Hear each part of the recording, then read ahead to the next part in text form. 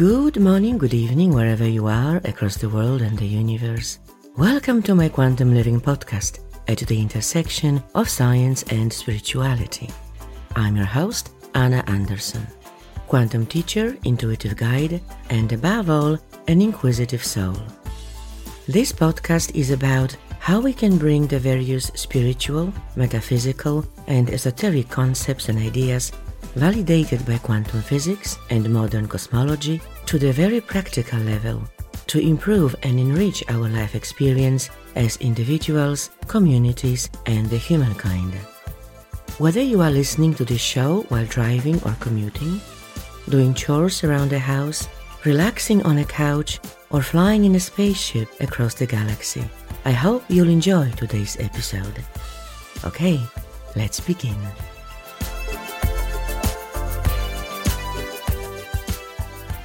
Hello and welcome back to Quantum Living. Today I invite you to take another look at Evolutionary Astrology, a timeless, mind-opening and riveting conversation with my special guest, Stephen Forrest. This episode is like a mini lecture, and I know many of my listeners have listened to it more than once. Stephen has a wonderfully eloquent storytelling style, so it's a sheer pleasure to engage with him in a conversation, especially on a topic he is not only an expert in, but also so passionate about. The key takeaway for me from this conversation is that our life is more than what meets the eye, and the universe gave us the information we need to live in greater alignment with our cosmic purpose. I prefer to use this word and concept rather than destiny, which is rigid and binding, while our purpose as a soul in this incarnation has a margin of free will, a wiggle room, if you like, for interpretation and direction. It's more like a beacon calling us to it than a narrow pathway we must follow or else. Evolutionary astrology is a blueprint for our soul and an information system we can use as guidance. The only condition is to be open-minded and learn to scan our life's environment not just with our physical senses, but also with a sixth sense that reads energy. Having said that, I love Stephen's scientific explanation of how astrology works. In theory, he says, but I feel that this theory is spot on. It simply makes sense. An astrology forecast talking about some very challenging energies coming up on your path will give you information on how to deal with those energies in the most effective way. As Stephen beautifully put it, life gave us the questions we must face and answer at certain points in time, and the tools to do the job. But it failed to give us the instruction manual, and that's where astrology comes in. Okay, let's now listen to my conversation with Stephen.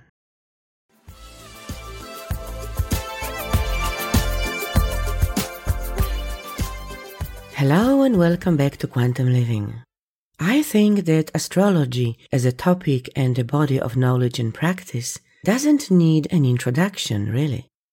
Whether you are a professional astrologer, dabbling in or learning astrology, an avid reader of the monthly and annual horoscopes online, or simply don't believe that your astrological chart has anything to do with your life, I am pretty sure that you will find this episode worth listening to say the least. Especially that the expert I have invited to my show is a legend in a class of his own. My very special guest today is Stephen Forrest. Stephen is a world-renowned and well-respected thought leader and expert in astrology. He's been practicing for many decades. He has traveled around the world teaching his brand of choice-centered evolutionary astrology, which integrates free will, grounded humanistic psychology, and ancient metaphysics. You will find more information about Stephen and his work in his guest bio on my podcast website at quantumlivingpodcast.com. Hello, Stephen. Welcome to Quantum Living. It's a pleasure and honor to have you on my show. Well, thank you, Anna. I'm really happy to be here. It's good to be back in Australia, even if only electronically. Oh, that's wonderful. Wonderful to meet you.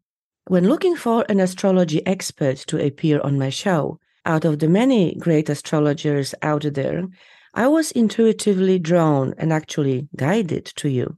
And that's for a good reason. Your approach to astrology is a pinnacle of the intersection of science and spirituality, which is the undercurrent of this podcast.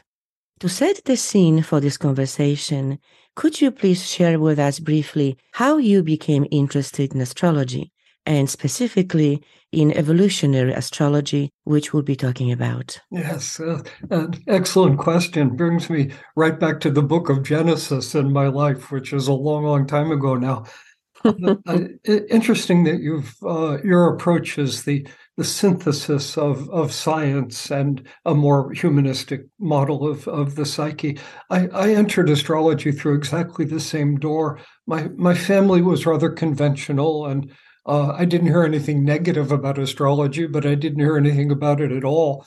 What I what I was interested in was looking through telescopes. I became an amateur astronomer when I was very, very young. In fact, one of my earliest memories as a little boy was wanting Santa Claus to bring me a telescope so I could look at the heavens. And Santa Claus didn't get the message. I got a little spy, so I could spy on my friends, I guess.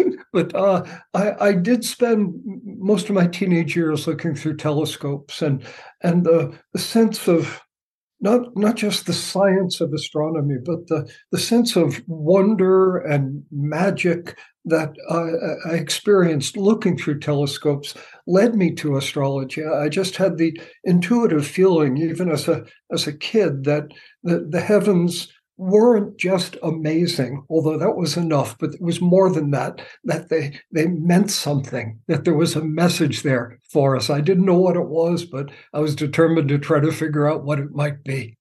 Wonderful.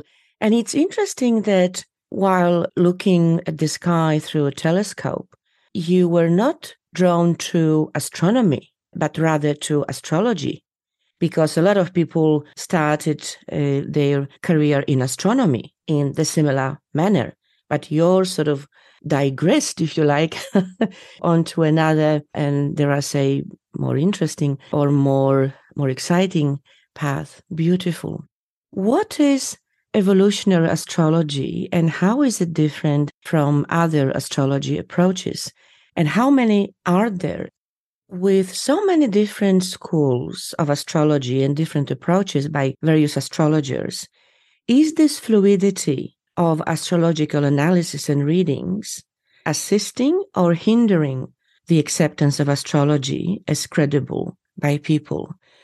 If I went, for example, to 10 different professional astrologers in the span of a few days, would I receive potentially 10 different readings? Yes, a complicated question. If you went to 10 competent astrologers working in a diversity of traditions, you would hear a lot of different language, but the bottom line, the sort of point of what they were telling you, would be strangely similar.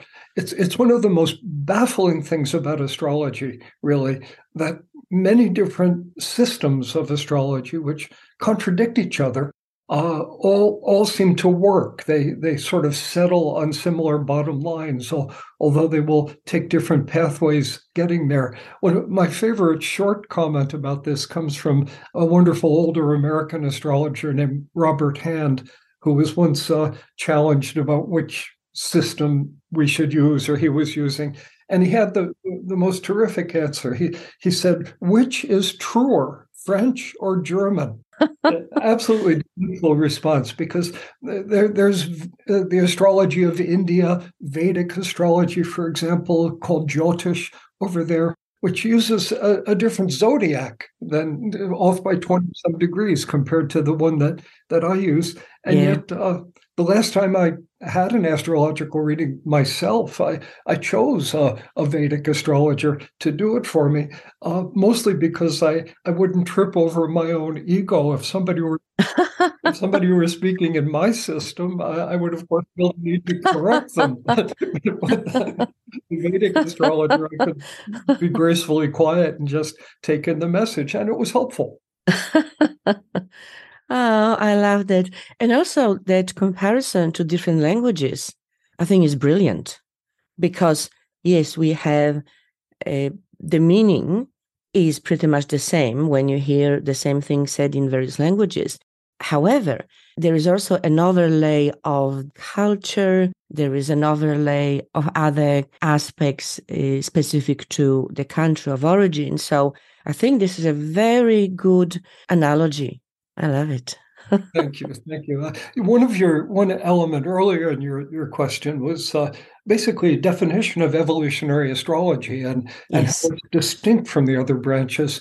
It's a big subject, but there's a question all astrologers, all branches of astrology will attempt to answer. The sort of obvious question, what does my chart mean? Anybody who claims to be an astrologer is going to take a shot at that.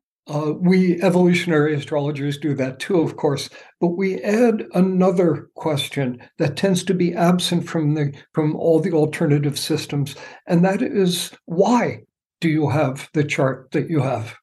Just that simple question. But why is it there? Once we recognize that astrology works, and anybody who gives it a chance, anybody who just looks at it with an open mind for a few hours is going to say, oh my God, this system, there's something going on here, as crazy as it seems. It really does work. Once that is established, there are two ways to explain it. One, that life is completely random. I don't believe this, but life is completely random and pointless. And through some weird physical law, the instant of your birth imprints you with a personality, and eventually you die, and it didn't mean anything. I have little patience for that perspective, but there's a certain logic to it if somebody wants to start from that assumption. The alternative, the only possible alternative, is that you have your chart for a reason, that there's a cause. Now, next line will probably make you laugh, but it's an important link in the chain. You've had your birth chart ever since the minute you were born. The two ideas are inseparable, of course, and therefore, anything that caused you to have this chart, anything that made it meaningful for you to be the person you are today, had to have happened before you were born. The cause has to precede the effect, and your birth chart is an effect. Now, that is emphatically not a proof of reincarnation, but it's quite consistent with the idea of reincarnation. And in practical terms, evolutionary astrology, we look at the symbolism of the present chart, and from it we derive some insights into what might have hurt you or what might have gone wrong in a prior life, what you're healing, correcting, what your next evolutionary step is. So this is where the ancient metaphysics come in, reincarnational language. But I'd like to take this one step further. There's a line I love to use with my clients, at least if they seem to present with a sense of humor. I wouldn't try this on anybody who didn't, but I ask them to reflect upon how dumb they were 10 years ago. And at first it sounds like I'm insulting them. I always say it with a smile, but then I point out that what that means is that they're wiser today than they were 10 years ago. And so it's actually good news, not an insult. And so we are all evolving. We can observe this. It's a basis of many philosophies, but it's not a philosophical statement. It's an objective, observational kind of statement. You're not the same person you were 10 years ago. You have wisdom you didn't have 10 years ago, and you probably have some scars where the wisdom went in. So evolution is not just happening lifetime to lifetime, it's happening minute to minute. And where evolutionary astrology comes in practical terms is actually helping people know, in a sense, where to put their foot next in life. for optimal evolutionary bang for the buck, so to speak. We want to help them grow. That's what it's all about.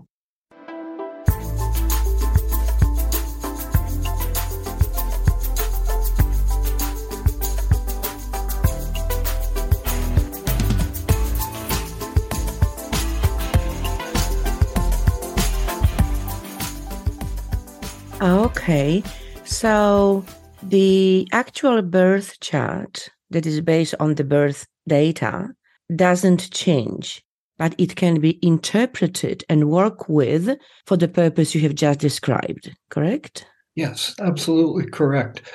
Your birth chart is fixed until you leave the body, but it is not fixed in meaning in any rigid way. I always think of the basic matrix of astrological symbols. It's best to understand them as a set of questions rather than a set of personality traits. And it is your fate. I don't like that word very much, but it's your fate to face certain questions and certain possibilities in this lifetime. And the universe has given you tools for the job, how to get it right, but it failed to give you the instruction manual. And that's where the birth chart comes into play. And so when we are young, typically we'll make a weaker, less conscious, less individuated response to our chart than we do as time goes by and we learn the lessons of life, the hard lessons and the easy ones, and gradually become more aware. Interesting. What is your view on the school of thought which says that our birth chart, or our life, to be more precise, starts not at birth but at the point of conception? Mm-hmm. Well, certainly we could make an argument that physically, the physical entity has its origins at the point of conception. This gets into interesting territory. My first comment would be, it'll probably make us all smile a little bit, but it's important. The time of birth is such that it's a big event and people tend to note it. They look at the clock, that the obstetrician writes it down, and so on.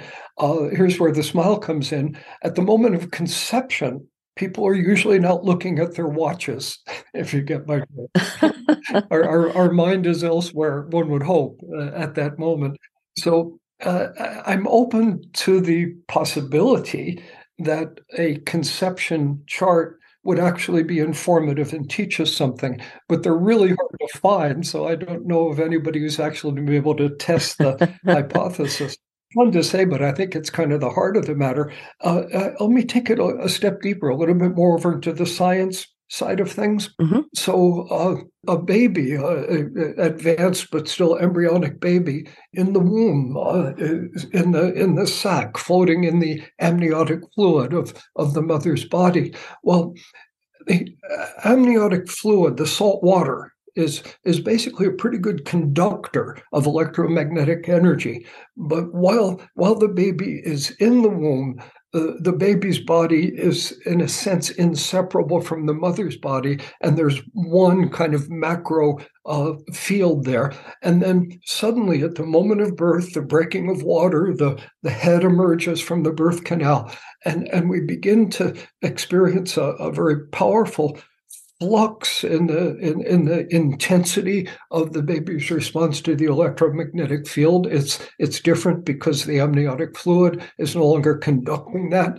and so it's kind of a signature moment, a crisis moment, and the baby becomes an independent object in the universe, so to speak, and is charged then for the first time with the electromagnetic field, the ambient one, the electromagnetic field of the Earth. Now, Earth's electromagnetic field, by the way, is floating in the solar system, of course, and if you move a magnet with a magnetic field through another magnetic field, of course, they interact. And so the positions of the planets, most of the planets, this gets a little technical, most but not all of them have electromagnetic fields. All of them have some generated by the solar wind passing over the planet.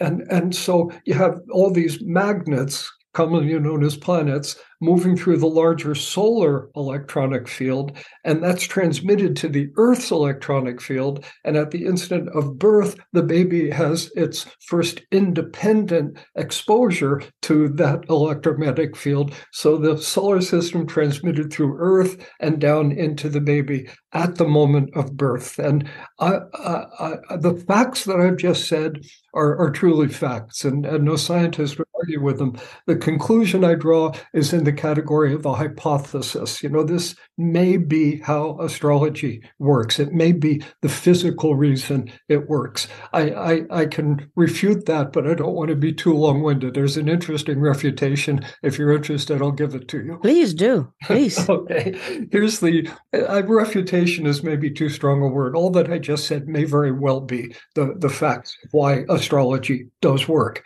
as observed. But here's the enormous complication. There are people astrologers who've made a lot of money doing stock market predictions, how a company's stock is going to perform. Here in the United States, generally what they're looking at is what they call the IPO chart, the initial public offering chart. It's usually 9:30 a.m. on a Monday morning in New York City, the first time a stock is traded publicly. Those charts work like crazy. Those astrologers make a lot of money. They can forecast how companies will perform within reasonable limits. Okay, as soon as we see that, we've got a problem. A publicly traded company is not a physical body. It's not like a baby. It's nothing but an idea, nothing but a social agreement among humans. And so there's nothing physical to receive the impulse of the Earth's magnetic field. And so, again, the earlier explanation may be accurate, but it does not explain the efficacy of stock market astrology, for one example. Interesting. Yes. So this raises an important question. How does astrology, in terms of forecasting, work for non-sentient beings, like an entity, a company, an organization, a country, and many other examples? In fact, Stephen, you must be reading my mind because you have answered my my next question to an extent, at least. This is, I think, at the core of people's acceptance or non-acceptance of the effectiveness and credibility of astrology. So I'd like to ask this question from a slightly different angle. What would you say to someone who doesn't believe in astrology? Number one, how does it work? Which I guess you have explained. So the question there is, okay, when we get imprinted at the time of birth with this particular electromagnetic field, and I get it, that has all the energies of all the planets and their interactions, how do we know which planetary magnetic field and imprint creates a particular effect or has a particular characteristics? So apart from the scientific explanation of the imprint of the electromagnetic field, which can be refuted, how would you explain, or what is your view on how does this work? And then if you could move on to outlining perhaps some practical and any other benefits of astrology. Mm-hmm, mm-hmm. And the piece about how we know that Mars means this and Venus means that, and so on. It was one element of your comments there. I believe the honest answer to that is simply many centuries of observation. Just simply that. It's empirically derived from experience.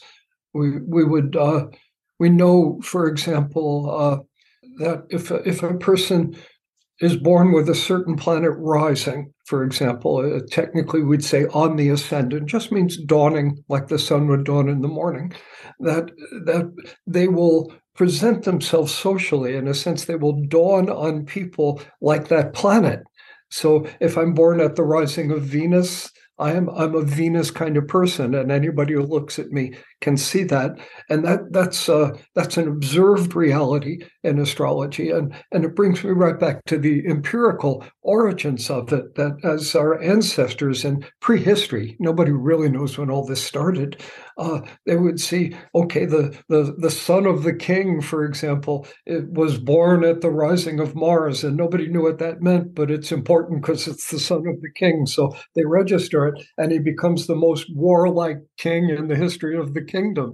And so, oh well, maybe that's what Mars means. And if we see it once, who knows? If we see it working 10 times, with the son of the baker and the high priest and all this, we start to sense the pattern. So astrology is sort of a funny line I'm going to use here, but I think it's based on what we could call folk statistics.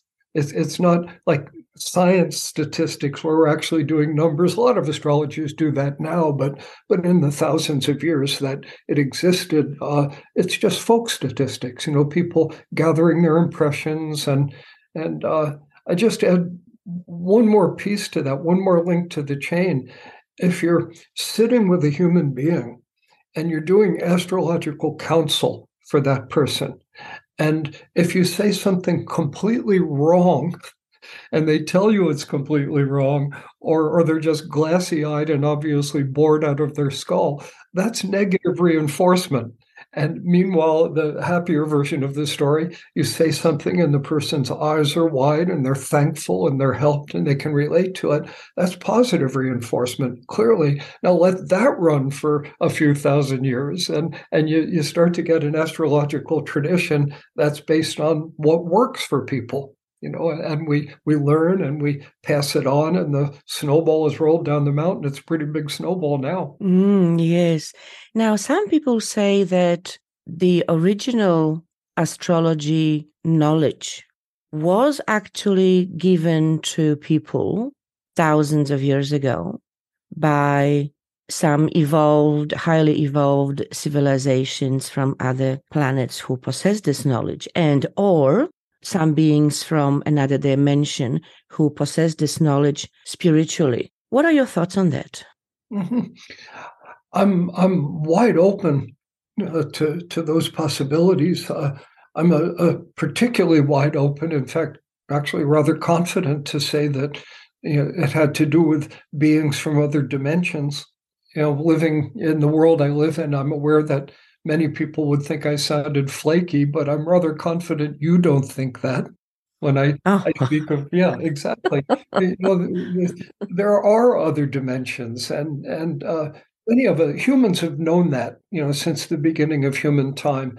It's only in the recent century or century and a half that we've gotten stupid enough to question it, and to ignore intuitive sense of the presence of guides and beings who are higher than us and who care about us. And I think not only astrology, but almost anything that's in the category of inspiration, the Renaissance, the classical music, the great poetry of all civilizations, that it was whispered in our ears by angels.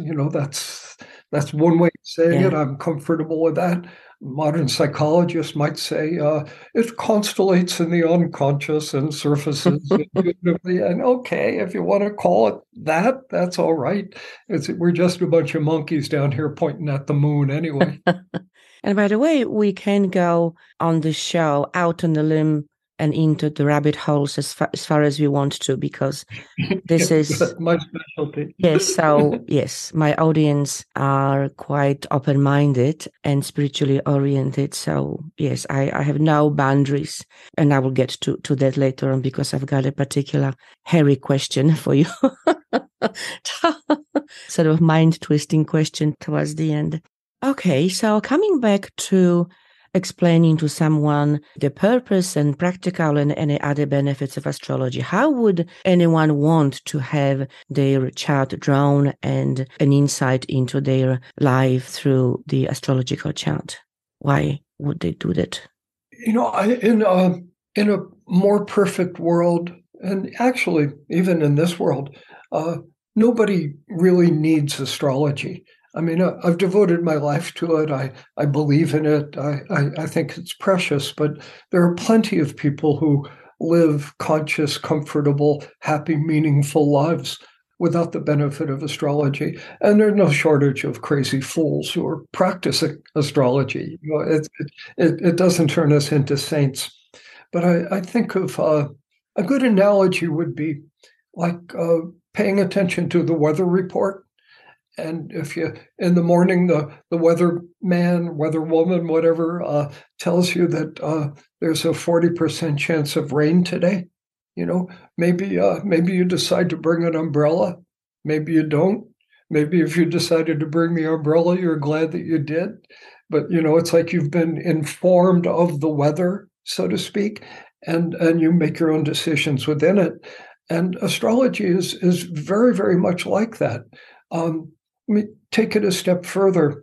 Here are two familiar ideas, cliches almost. And we've all heard both of them. One, you should believe in yourself. You've got to follow your dream, follow your heart, be bold. And okay, beautiful. But here's another one. If anything can possibly go wrong, it certainly will. Murphy's Law, famously. And that's obviously a much more cynical statement.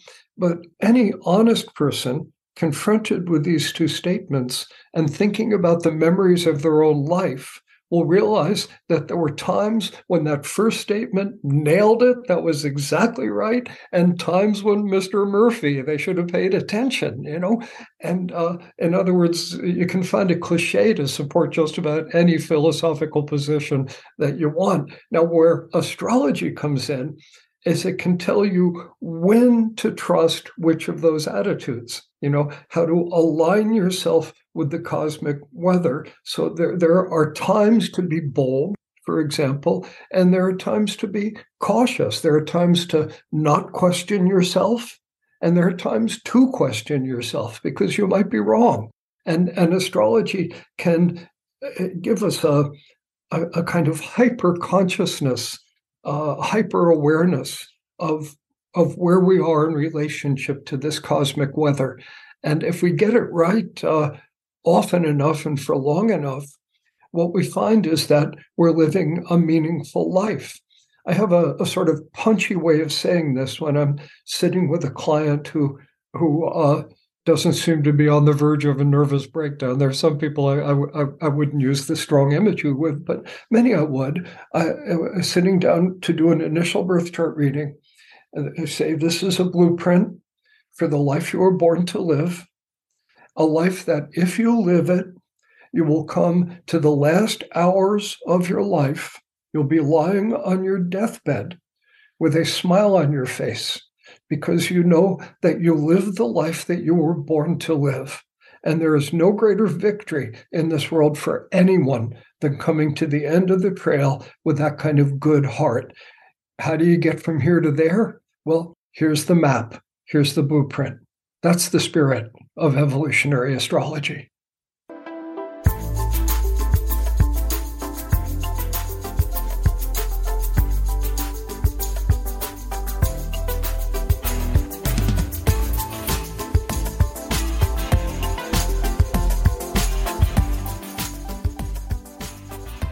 Wow. I really love what you just said, all the bits, everything, because starting from the umbrella analogy, which I think is brilliant. And I love your answer, and I do hope that it will help people who are sitting on the fence, if you like, that it will help them to understand the purpose of astrology. So brilliant. Thank you. Thank you so much. Okay, so is our birth chart synonymous with our it is often referred to as our soul blueprint? Yes, it is the soul's blueprint. It maps out of all the lives you could possibly live, the one that will be of the most benefit to you spiritually, where you will meet the right people, be in the right relationship with all life's basic questions, like how important is work for me versus my inner life?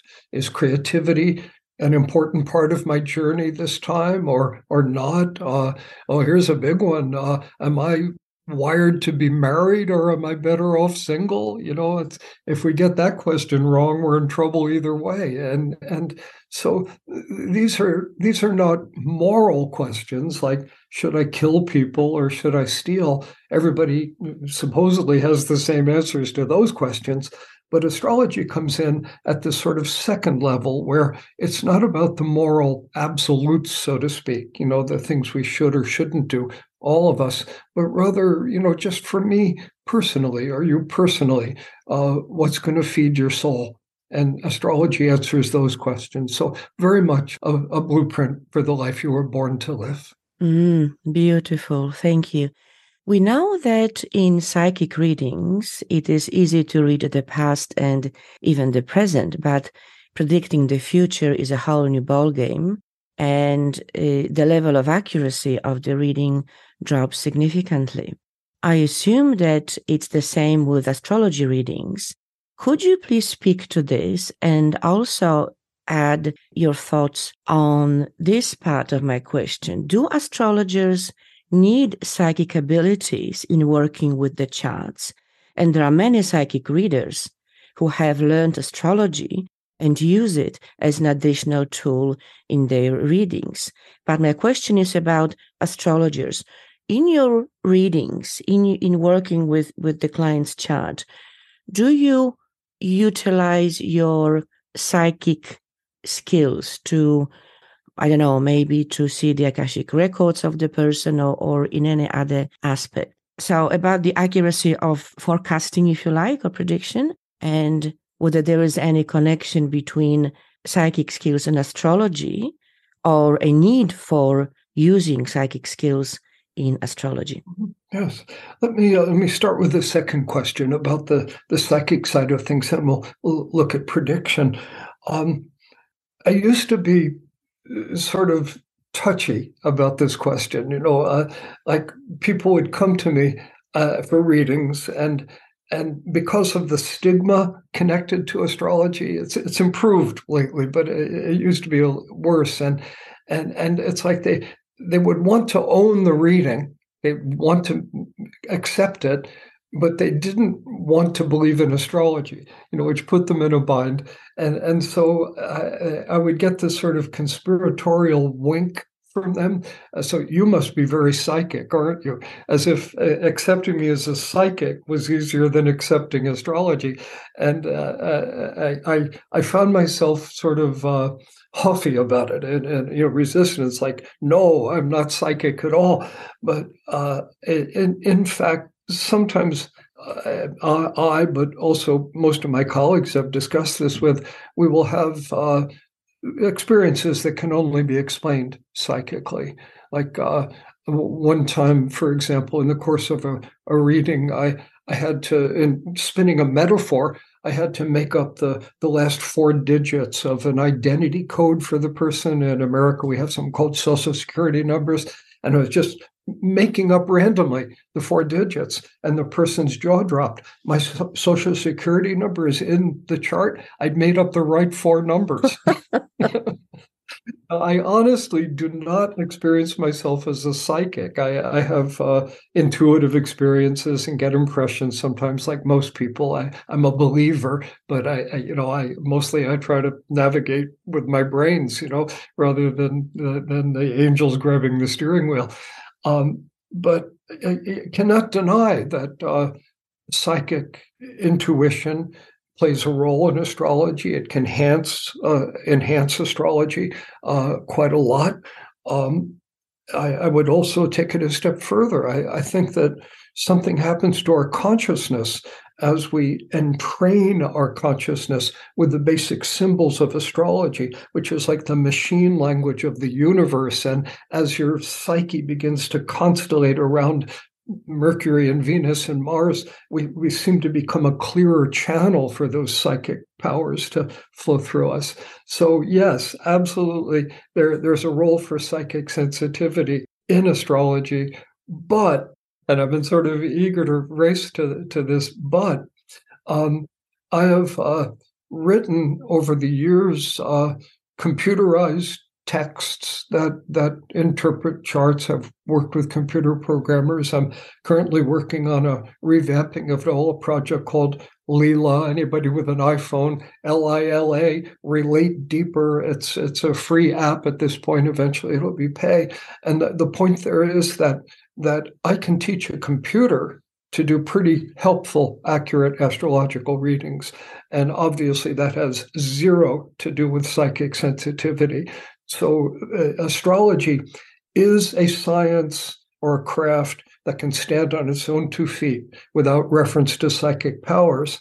But if we happen to have psychic sensitivity as well, it enhances astrology and it becomes more accurate, provided we're spiritually clear enough with our psychic sensitivity that we don't let our desires and fears knock us off base. That's always the danger with psychics. Some of them are brilliant, some of them are evolved souls, some of them are quite psychic and crazy as can be. There's a lot of variety among the psychics. Thank you. Very good point.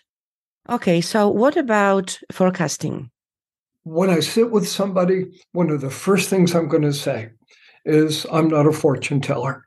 I'll say, I have no idea what's going to happen to you. I often like to say it just in those words. It often startles a person because so often people come to sit with the astrologer with the mindset or the expectation that the astrologer has a crystal ball and will see the future. Often people are scared. Oh, I hope it's not bad, for example. And there are astrologers who practice that way, who predict the future. And they're even right sometimes. I think they're right maybe a little bit more often than chance would dictate. But the analogy back to the weather report, you have a picnic planned for 10 days from now, and the 10-day weather forecast says there's a 60% chance of rain that day. Well, you don't know if it's going to rain or not. They may have something going on with that prediction, but maybe it's going to be a clear blue sky. I'd rate the accuracy of, I'll say, fortune-telling astrologers about parallel to the accuracy of the meteorologist's 10-day forecast. It's worth knowing, but don't take it to the bank. It's like that. A vastly more accurate and vastly more helpful approach is to recognize that it is your fate, and once again, not my favorite word, to face certain questions at certain preordained times, certain questions in a particular order in your life, and put them on the calendar. And all of that can be predicted with tremendous confidence and tremendous accuracy. But what we cannot predict is how you're going to answer those questions. That's up to you. So the universe is going to present you with a question. The astrologer can predict the question. I would say within the limits of the astrologer's wisdom, the astrologer can suggest that certain answers might be better than others, with those questions, and warn you about the slippery slopes of self-delusion and encourage you to the lofty peaks of spiritual evolution. But then you're going to do is, it's your business, it's your life, and you're co-creating your life with the planets. The planets, you're not a puppet and the planets have you by the strings. That analogy just doesn't work. We're living, as you well know, in the quantum age, and you can predict statistically what a mass of atoms are going to do, but what each one is going to do, each electron, you can't predict that. And we humans seem to be the quanta in on the earth. We each individually have a high degree of unpredictability.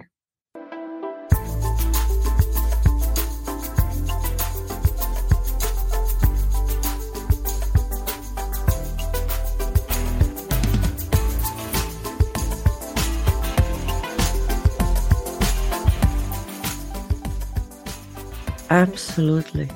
Oh, I'm loving your answers. Every single one. Thank you so much. Now let's talk about ethics.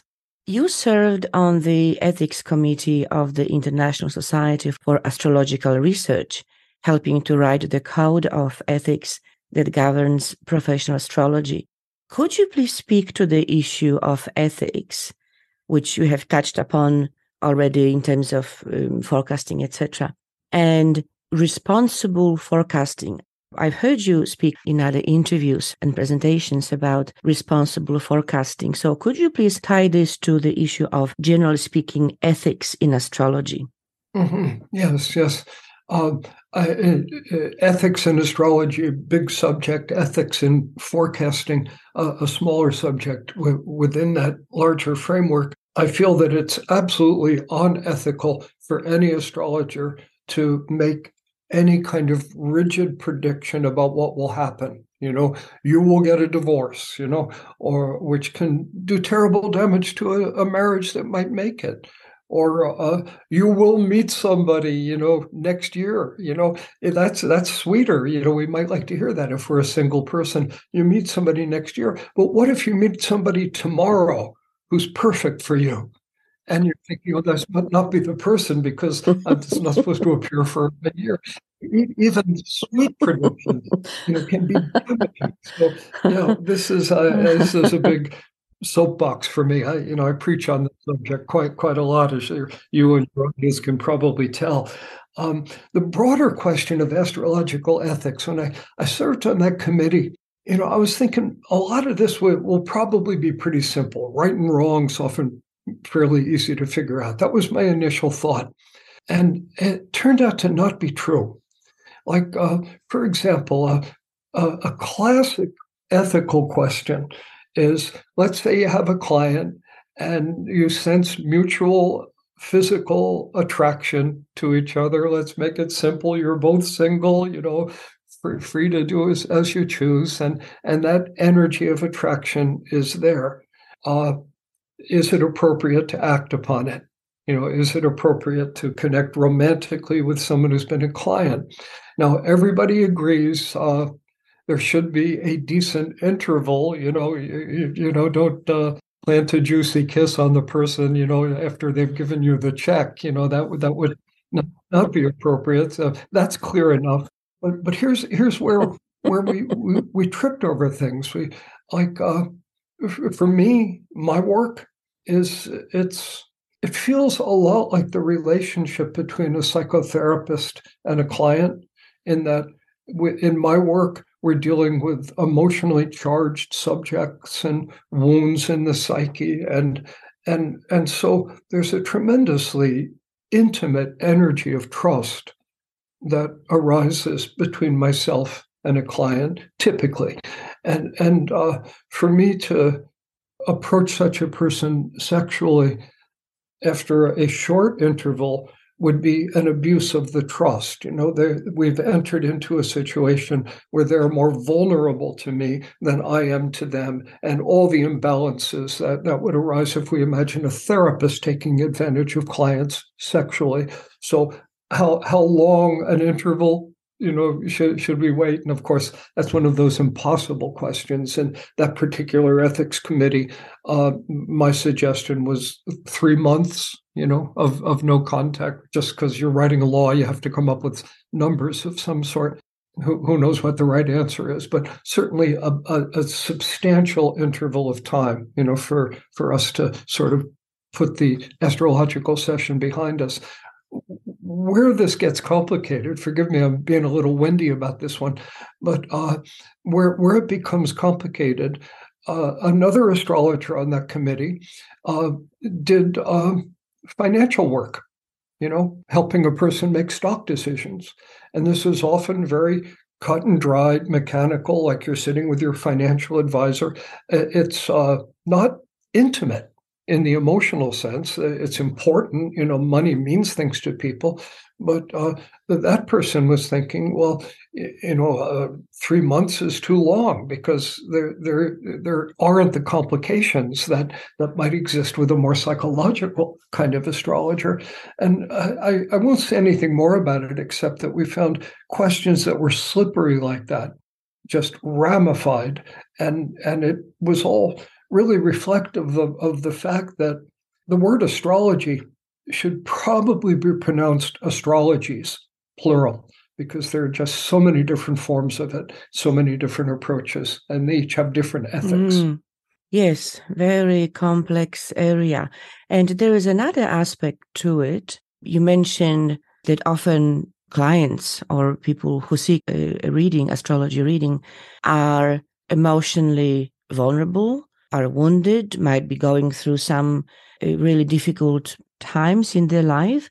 So my question here is, when you have such a client and you see in the chart there is some really serious challenges coming up, how would you approach such a situation where ethically you want to give the client the information that you can see in the chart and what are the trends and what is predicted, while being sensitive to their emotional state? In other words, how do you balance giving them the bad news, put simply?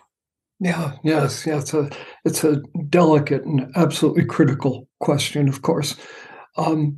I start off one bow in the general direction of the grandfather of us all, Hippocrates, who famously said, "First, do no harm." Astrology empowers the astrologer with almost supernatural insights sometimes, and that can go to the ego pretty easily. And the urge to be amazing, to be dramatic, to be impressive is something we really need to keep in check. Keep it from grabbing the steering wheel. If we're sitting with a client, we learn just by human instincts to sense through their body language, through their vibrations, if they're getting near a limit and maybe we see something, we should just not mention it. Their cup is full. We've given them enough to think about. So throttle back. That's a critical skill. I'm not sure there's any way to teach it. I think to a great extent we're born with that kind of empathy, human empathy and sensitivity. Some of us are, some of us aren't. It's mission critical to not hurting people with astrology. So that's critical. I'd add one more layer to this, though. What seems like a perfectly legitimate question. So if you see something bad coming, how do you present that to the client? Well, I'd enter that at a far more basic level. I never see something bad coming. Good answer. And I know that sounds a bit naive. Yeah, but I never see anything to be that simple. Like this thing that is happening, this Pluto transit to the square to your sun, God designed it to hurt you. I'm not going to give anybody that message because it's just not true. Everything that happens in astrology has it happens for a reason. It's all in divine order. It's your fate to face these questions, but it's also your journey to face these questions. And here I'm repeating myself, but they're questions, you can get them right. And so where another astrologer might look at a certain transit with great fear and trepidation, transiting Pluto squaring the sun, I say, well, this means you have come to a time in your life when you're ready to deal with a fundamental wound in your psyche that you were not ready to deal with 2 years ago. Just like we protect 10-year-olds from movies we don't protect 15-year-olds from. At some point we're mature enough to deal with things that we weren't mature enough to deal with earlier. A Pluto transit suggests that you've come to a point where you're ready to heal something. It's going to be hard work. It's going to feel like psychotherapy, whether you have professional help or not. But you can get it right. And here's how to get it right. And I might add, and God help you if you don't get it right, because if you don't get it right, that leaves one possibility. You're going to get it wrong because, well, energy can be neither created nor destroyed, only changed in form, the most basic principle of science. And it applies to astrology perfectly. Anything happening in your chart, that energy is there. It's been created. The one thing it can't do is go away, but it can be changed in form. And what changes the form of anything in the chart is consciousness. as consciousness interacts with these things. So something bad is coming, or maybe something hard, something challenging. I'm not afraid to use language like that. That's accurate language, but there's a way to get it right. And often it's not easy to get it right, but it's not easy to get it wrong either. I mean, it's easy enough to make the mistake, but the suffering of getting it wrong is not only typically worse, but it's also meaningless suffering, which is really the worst kind. So I'll counsel anyone to respond well and consciously to anything that's coming, no matter how fierce it seems, and with the absolute knowledge that nothing is designed simply to hurt you astrologically. That's not how it works. It's all just lessons.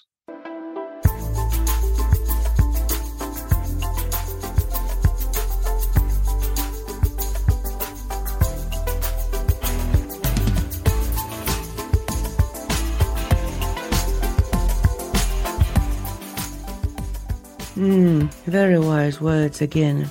Now, my next point, in fact, links to that. Information based on the charts versus interpretation and counseling.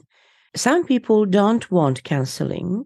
Yes. They only want the information shown in the charts, factually interpreted by the astrologer. I've had astrology readings which were almost like counseling sessions, where the astrologer was telling me what I should and shouldn't do, which was their personal advice. I could tell that it was more the personal advice coming from the ego, not a reading. Could you just briefly address that point? Should an astrology reading be offered to the client as a counseling session? What is your view on that? Different astrologers have different styles, for sure. I don't think there's any one single way to do it. I do think that all healthy forms of astrology have the impact of counsel on a person. We're advising people about how to navigate their lives, and so that is counsel by its very nature.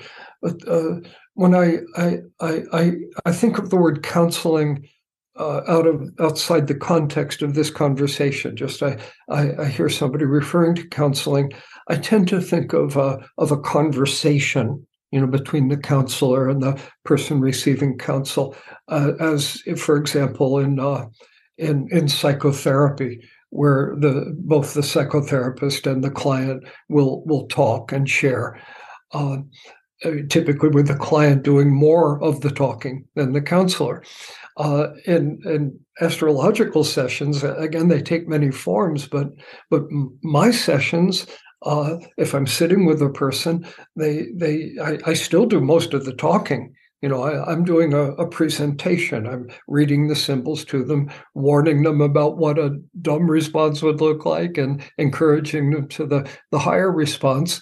But I've done readings where a client says nothing, beyond the hello and, sitting down, but then sits back and takes it in. I do a lot of work nowadays recorded, where it's 100% me just doing a presentation, recording it on audio and sending it to China or wherever, Australia even, and that works. I mean, that's a form of counsel, but it's something more like visiting the oracle than sitting with Sigmund Freud on the analytic couch. What I'm talking about is my style. There are other styles. It's the art of it, of course, and this is true of any form of counsel, is the fine art of keeping your own ego as far out of it as you can. I can't talk without being Stephen Forrest, without having his values and thinking like he does. It would be naive to imagine that, but I do my best to try to put that aside and let the chart guide me about the nature of the person, so that I'm speaking to them. Like some people are naturally solitary, some people naturally career-oriented, Some people like to interact emotionally. Some people are more guarded about that. And one thing I teach my students is you can look at the person's chart and know the answer to those kinds of questions. So, before they come in, don't just try to understand their chart, but try to understand what their chart says to you about how they want to be approached, what their values are, and how you should present yourself, how you should act in the presence of this person. Are you funny and loud, or are you sensitive? Offer them a cup of tea and see how they feel. The chart will tell you, their chart will tell you how to build the bridge to them. It's an important dimension of astrology that doesn't really get taught enough at the conferences, how to build the bridge. Yes. Oh, beautiful answer again. Thank you. Now, you've touched upon this already earlier, but I would like to perhaps focus on this point. Can astrology read past lives? So, of course, I'm referring here to reincarnation, which I think by now the majority of people accept reincarnation as a fact of life. So my question is, how do you know that the information you are reading, a particular information you are reading in a chart, is not for this life, but about the person's other lives? How can you discern that? Yes. Let me start with the last part of your question. The discernment between whether it's this life or a prior life. I don't think there is such a distinction because the nature of our unresolved karma, leftover stuff from prior lives, as it emerges in astrology, it's use a Buddhist term here. It's the karma that has ripened, like the fruit's going to fall from the tree.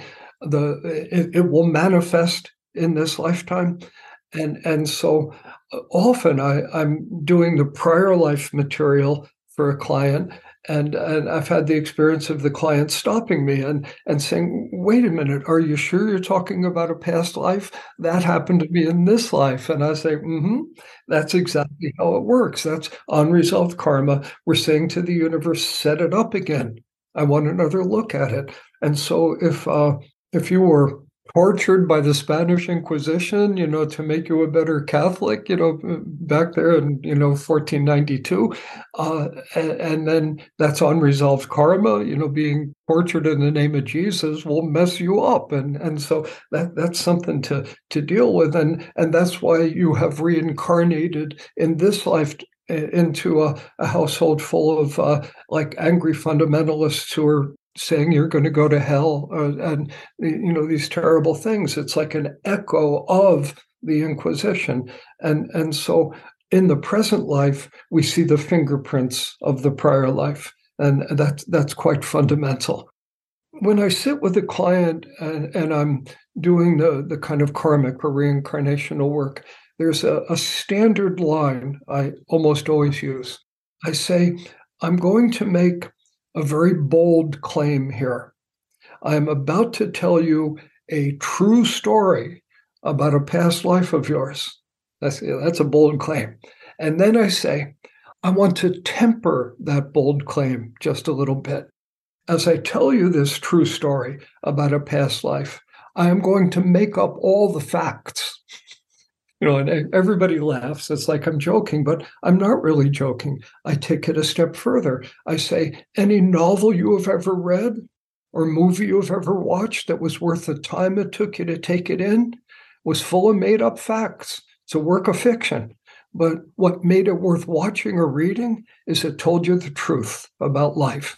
That truth is something beyond facts, bigger than facts. So I will give you a parable here. I don't know the literal realities of your prior lives, but I know the essence of them. So here's a story that will ring the emotional bells that need to be rung. I don't vouch for the facts, but I vouch for the essence of it. This is the energy that has reincarnated in you and which is holding you back in this lifetime. You're ready to heal it. You're ready to release it. Here's the problem, and here's how to fix it.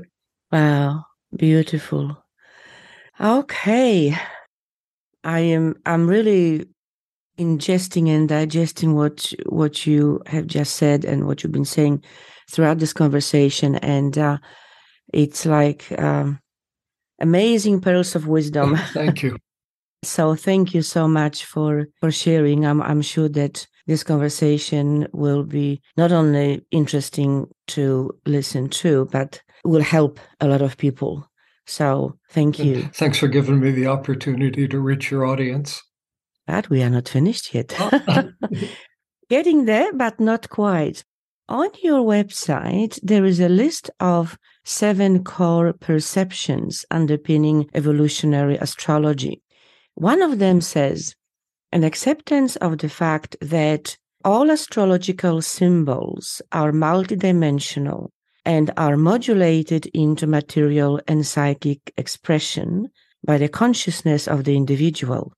Could you please elaborate on that and explain this principle? Sure. Let me start off by saying that astrology is a powerful, eloquent language, but it's an unusual one in that there are only a few words in it. We have 12 signs, 12 houses, half a dozen important aspects, a few more minor ones. Currently, we say 10 planets. The word has become a little bit flexible. But the point is that astrology is composed of a few dozen words. That's it. The words are huge in their meaning. And that's really where it starts to hook into your question, that if we just think of 12 houses and we take the entire universe, all the possibilities that have ever existed or will ever exist, and we put them all in 12 boxes. They're big boxes, they're huge, they're vast. You could talk for the rest of eternity about any astrological symbol and still not cover all the details. Now, life is short, and here we are with our birth charts, and we're all built out of these effectively infinite archetypal fields. And then from them, we derive this tiny little subset of possibilities that is our actual life, the life we have created, the life we choose to live. So which of those possibilities will I bring down into manifestation? That's where my consciousness comes in. So the symbols are, as we said in those words, vast archetypal fields, multidimensional by nature, but life is relatively short and rather three-dimensional and full of hard choices, not this, not this, not this, but just this. And so out of this vast field, we make certain choices.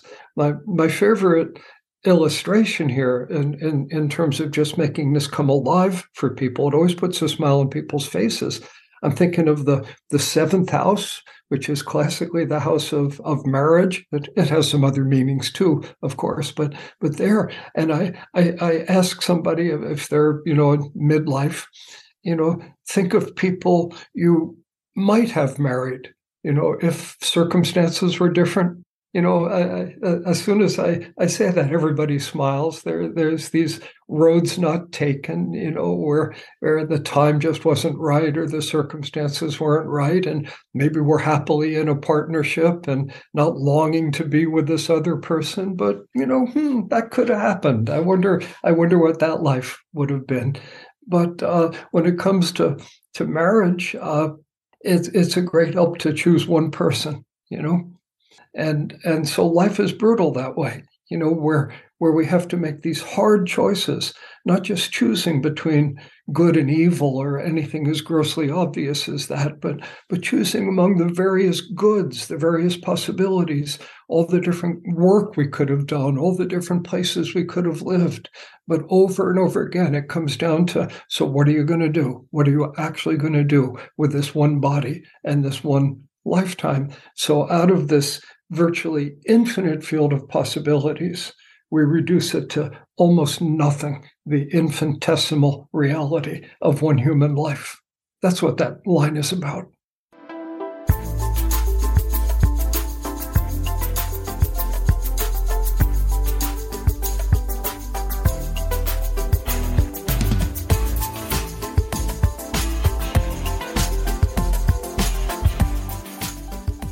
Wow.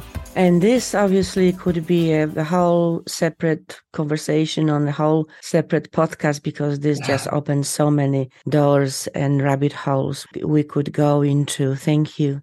Now, Stephen, before we talk about your work, I've got one more question, which is a foreshadowed mind-twisting question, for which I need to give a bit of a preamble.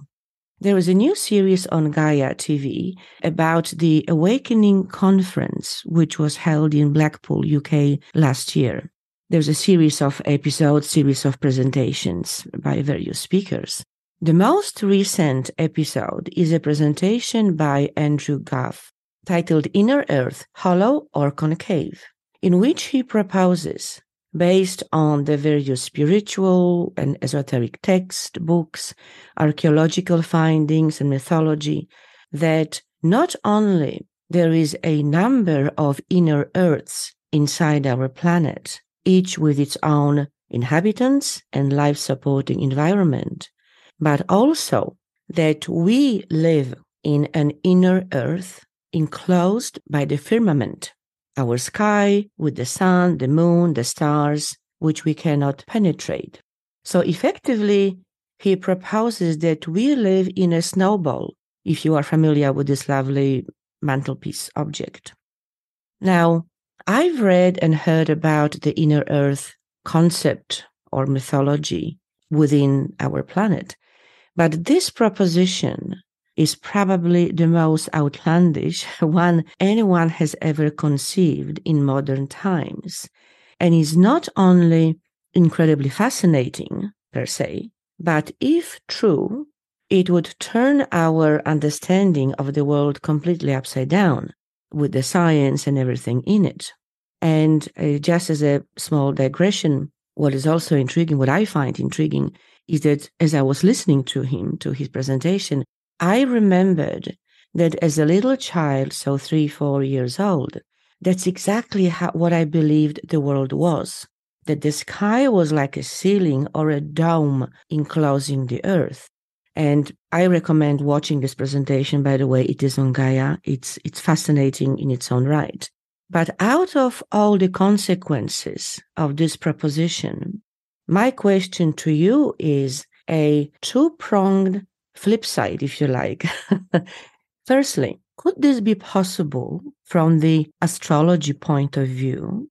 And secondly, on the flip side, if, and I'm going out on the limb here all the way, if this was true, what would be the implications for astrology, which maps our energetic blueprints in the sky as a body of knowledge and practice? I guess the first thing I should say is that much of this is miles outside my own area of knowledge or expertise. When I'm speaking about astrology, I speak with some confidence and authority based on my experience. But here, I'm not sure what to say. The piece of what you said that I really liked and felt very comfortable with was that sense of being enclosed by the firmament, enclosed by the sky.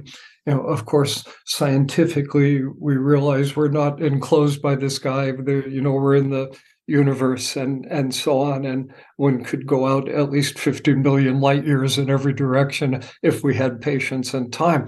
But it stands as a powerful metaphor, the sense that we humans are enclosed and blinded by three-dimensional space, that we believe collectively there is a belief that what we see is reality and what we don't see isn't real. And yet here we are. Even the physicists are, of course, famously saying what the mystics have been saying all along, and that's that the basic equations and formulas of the universe. Last I heard, superstring theory, they solve best in 11 dimensions, not 3 dimensions. I'm personally expecting they'll find a 12th, but I'm a little bit biased. But I don't even know what that means. But what's solidly pretty much proven now is that the three-dimensional universe is a subset of the actual universe, and yet we humans are enclosed in it, not able to see beyond it, kind of sealed in by the sky. In that sense, we're sealed in by three dimensions. That I find evocative and helpful. I may be proven wrong here, but I'd be wide open to that and kind of even delighted. But I am inclined to take seriously the fact that as you dig down into the earth, it gets cooler, and then it starts getting hotter and hotter and hotter.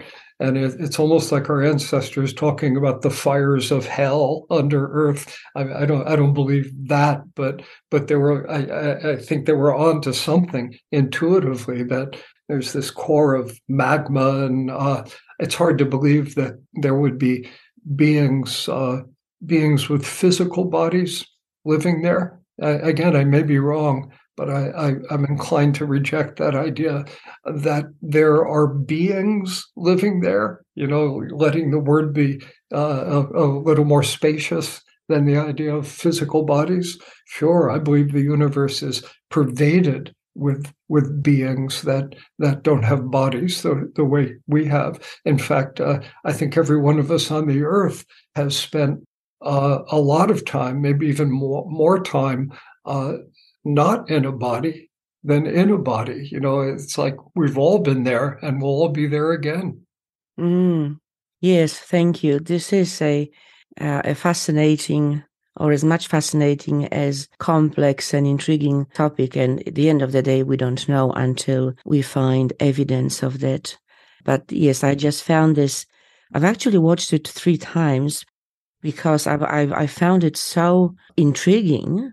The whole concept of not just the inner earth, but that we are the inner earth. It's just, it's very evocative, as you said, and thought-provoking. Okay, Stephen, let's now talk about your work. I understand that the wait for the in-person readings with you has now grown to about 8 years. And for the recordings, it's even longer, which is amazing. So I understand that you don't take any new orders and new clients, but you have trained many astrologers in your brand of astrological practice. My question is, can we expect from them the same level of expertise and skill? And obviously, people are drawn to you for a reason, for a good reason, because you have an enormous and exceptional wisdom. So is it true that there is an 8 years waiting list? Yes. People would contact me for readings, and I would add them to the list. And I sort of dimly realized the list seemed to be getting longer and longer. And it was 2.5 years ago, I finally bravely sat down and started looking at how long the lists had gotten. And I was thinking they were 3 or 4 years ahead, but they actually turned out to be, as you say, about 8 years for the live stuff and 10 years for the rest. And it was a terrible mistake because I was in my early 70s at that point, and I realized I was making promises that I might not be able to keep, and just because of longevity issues, and so I just closed the lists at that point, and I'm hoping to keep the promises that I have made. I'm not doing nearly as many personal readings as I used to. I used to do about 9 every week. And now I'm doing about 4. And that's mostly because I've needed to make time for other projects, namely the school that I've created, the Forest Center for Evolutionary Astrology. I used to run apprenticeship programs. I had one in Australia, in fact, for about 10 years, and one in Europe for a similar length of time, a few here in the US. And they turned out about 2,000 people who were trained in my methods, and many to establish practices. They're all in a directory on my website. But I've decided did decide to create an online school, and it's more rigorous than my apprenticeship program. There are tests and grades and so on. We try to support everybody in passing, but it takes hard work. And that opened in 2020, and it's going quite well. We've got a couple hundred students, and it's meaningful and fun. And I'm just at a stage of life where it feels most appropriate to be passing on the torch, rather than seeing if I can live long enough to fill those two long waiting lists. To have another 1,000 clients. Yeah, exactly. It's sort of the race to the finish line, I'm enjoying being old, but I'm also, I didn't fail biology, so, I don't want to be plans for 30 years from now. Well, Stephen, for all I know, you could live well over 100. They say that humans are really designed to live till about 120, and it is just, so like biologically and in terms of our DNA, we are coded to live until about 120 on average. So there are obviously other factors come into play here. Yes, so in fact, my next question was about your center, your online school. So given that it is online, anyone in the world can join, can sign up, and they can do the courses. Is it self-paced or is it in a fixed time frame? It's actually both. We have self-paced programs, but the main thrust of the school is set up on a kind of semester basis with things happening on schedule. So there's there are live classes, via Zoom, and discussion groups and so on, and students interacting with each other. So we have to all sort of stay on the same page. But we do provide an alternative path for people who can't go at that pace. Mm-hmm. Lovely. So, and obviously, all the information is on your website, and I will include in the show notes the links to both your homepage and the website for the school and books, so that people can access those resources and take advantage of them. Now, my final question, before I ask for your final thought, is, do you work with scientists, or have you worked with scientists studying the nature of reality and consciousness, such as the Institute of Noetic Sciences? So I'm talking about Dr. Helene Wabe, Dr. Dean Radin, and others. Has astrology been ever studied from the scientific perspective? Oh, let's see. Again, this is not really my area of expertise. There are a lot of astrologers, a significant movement among astrologers that are concerned with essentially establishing statistical databases that support and, in a sense, prove astrology, that we are able to reach out speaking the language of science to scientists, and some serious progress is being made with that. A fellow in the U.S. state of Florida named David Cochran, who was the president of the International Society for Astrological Research for a while, has done quite a lot of work in that regard. It's an area which I find interesting, but I'm not engaged with it personally. My work is essentially about taking the basic principles of astrology and turning them into a choice-centered system of counseling, that makes a difference in people's lives one at a time. And we've gotten plenty of evidence that works, but obviously it's not exactly hard science. So it's just kind of not really my area. I've not worked personally with any scientists. Scientists have come to me for readings sometimes, and bless their hearts for being open-minded. They walk away thinking there's something to this. But I haven't worked formally in a scientific framework. I have spoken at the Institute for Noetic Science. I've done some work there, and I was happy to do that, proud to do that. If you'll spare me one more anecdote, I was invited to the University of Arizona here in America. There's a fellow who's a bit of a luminary in the integrative medicine world. He may be known in Australia, Dr. Andrew Weil, who opened one of the first integrative medicine programs. I was invited to address the fellows in his program. Now, these are already medical doctors, and there are 300 or 400 of them apply each year to this program. They accept 15. So I mean, this is really the cream of the crop. And here's the story. I was able to do a 2-day program with these people, giving each of them, they're all friends, and giving them essentially little mini readings. I'd look at their chart and say what I saw so they could actually see the stuff working. And went around the room, in depth with each person. And it was, oh, that's amazing. That's amazing. Oh, this is incredible. I came to one woman and she's, no, it's not me. You could see she was embarrassed. She wanted me to be right, but she couldn't admit it. And because I was saying all these terrible or incorrect things to her. Oh, it's embarrassing, but what can I do? I'm sorry. On to the next person. And it's like 15 people. And it was working except for this one woman. And then it was a 2-day program.